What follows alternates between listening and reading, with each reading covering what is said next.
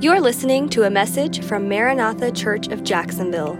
For more information, please visit our website, maranathajax.com. This is part one of a three-part message on prayer entitled, Prayer, Just Do It. When I tell people my salvation story, I usually say I lied to get into the kingdom. I was a little girl of about 7 or 8 years old, and I was in church without my parents. And as I listened to the preacher, conviction came over me, and I knew, as well as I knew anything, that I was a sinner in need of a Savior, and I had to respond to the altar call. When I stood up to go forward, the lady I was sitting with asked me if my parents had given me permission to go forward, and they had not. I had not even discussed it with them. But I knew I had to go, so I told her, "Yes, ma'am." That's why I say I lied to get into the kingdom. And sometime around that same age, maybe even younger, I remember that I began to pray. As a little girl, I was reaching out for God in the best way I knew. Actually, today I know He was reaching out for me, and I wanted to respond. So I prayed. Now I lay me down to sleep, followed by God bless Mama and God bless Daddy, God bless my brother Rick and my dog Tippy, and everyone else I could think of. And I prayed, "Forgive me of every sin I have ever committed or ever will commit." I was afraid of being punished for my sins, and I wanted to make sure I covered all the bases.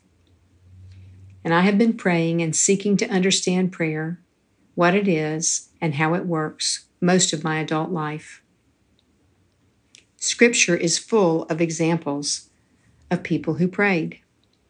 Abraham prayed, and a pagan king was absolved of sin, and his whole household was healed of barrenness.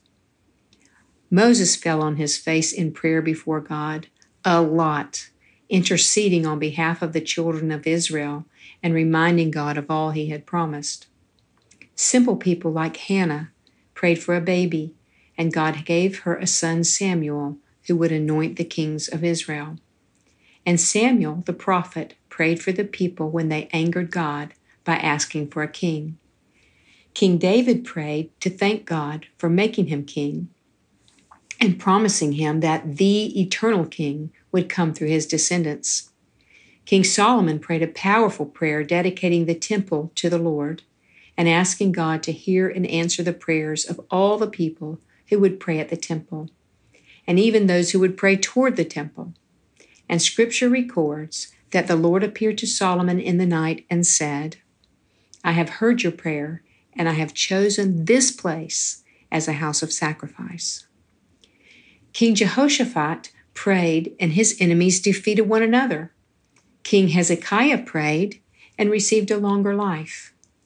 King Manasseh, one of the most idolatrous kings of Judah, prayed a sincere prayer of repentance after he was carried away in chains by the Assyrians, and God heard his prayer and restored him to his throne. Elijah and Elisha prayed and performed many miracles, and each one raised a woman's son from the dead. Nehemiah prayed, and Jeremiah, and Daniel, and Job, and Jonah, and Jesus prayed. Jesus prayed at the time of his baptism, and the heavens opened, and the Holy Spirit came down, and God spoke. Jesus prayed alone, and he prayed with others. He prayed in solitude, and he prayed in public. He prayed in the morning before it was light. He prayed late into the evening, and sometimes he prayed all night long. A short time before his crucifixion, he went up on a mountain to pray, and he was transfigured. His face shone like the sun, his clothes became white as light, and Moses and Elijah appeared and talked with him. On the night of his arrest, Jesus prayed that he would not have to face the cross 3 times, but in the end, he became obedient unto death. And by example and through his teaching, he taught his disciples to pray.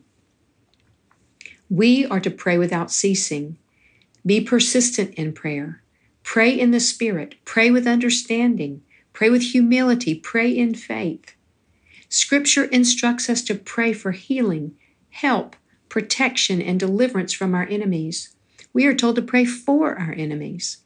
Pray for instruction, provision, for favor and mercy in the sight of earthly leaders. Pray in secret, and your Father who is in the secret place will reward you openly.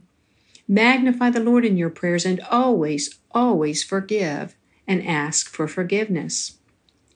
I must tell you, for a lot of years, my main objective in prayer was to figure out how to get the pain to stop and how to get God to do what I wanted him to do.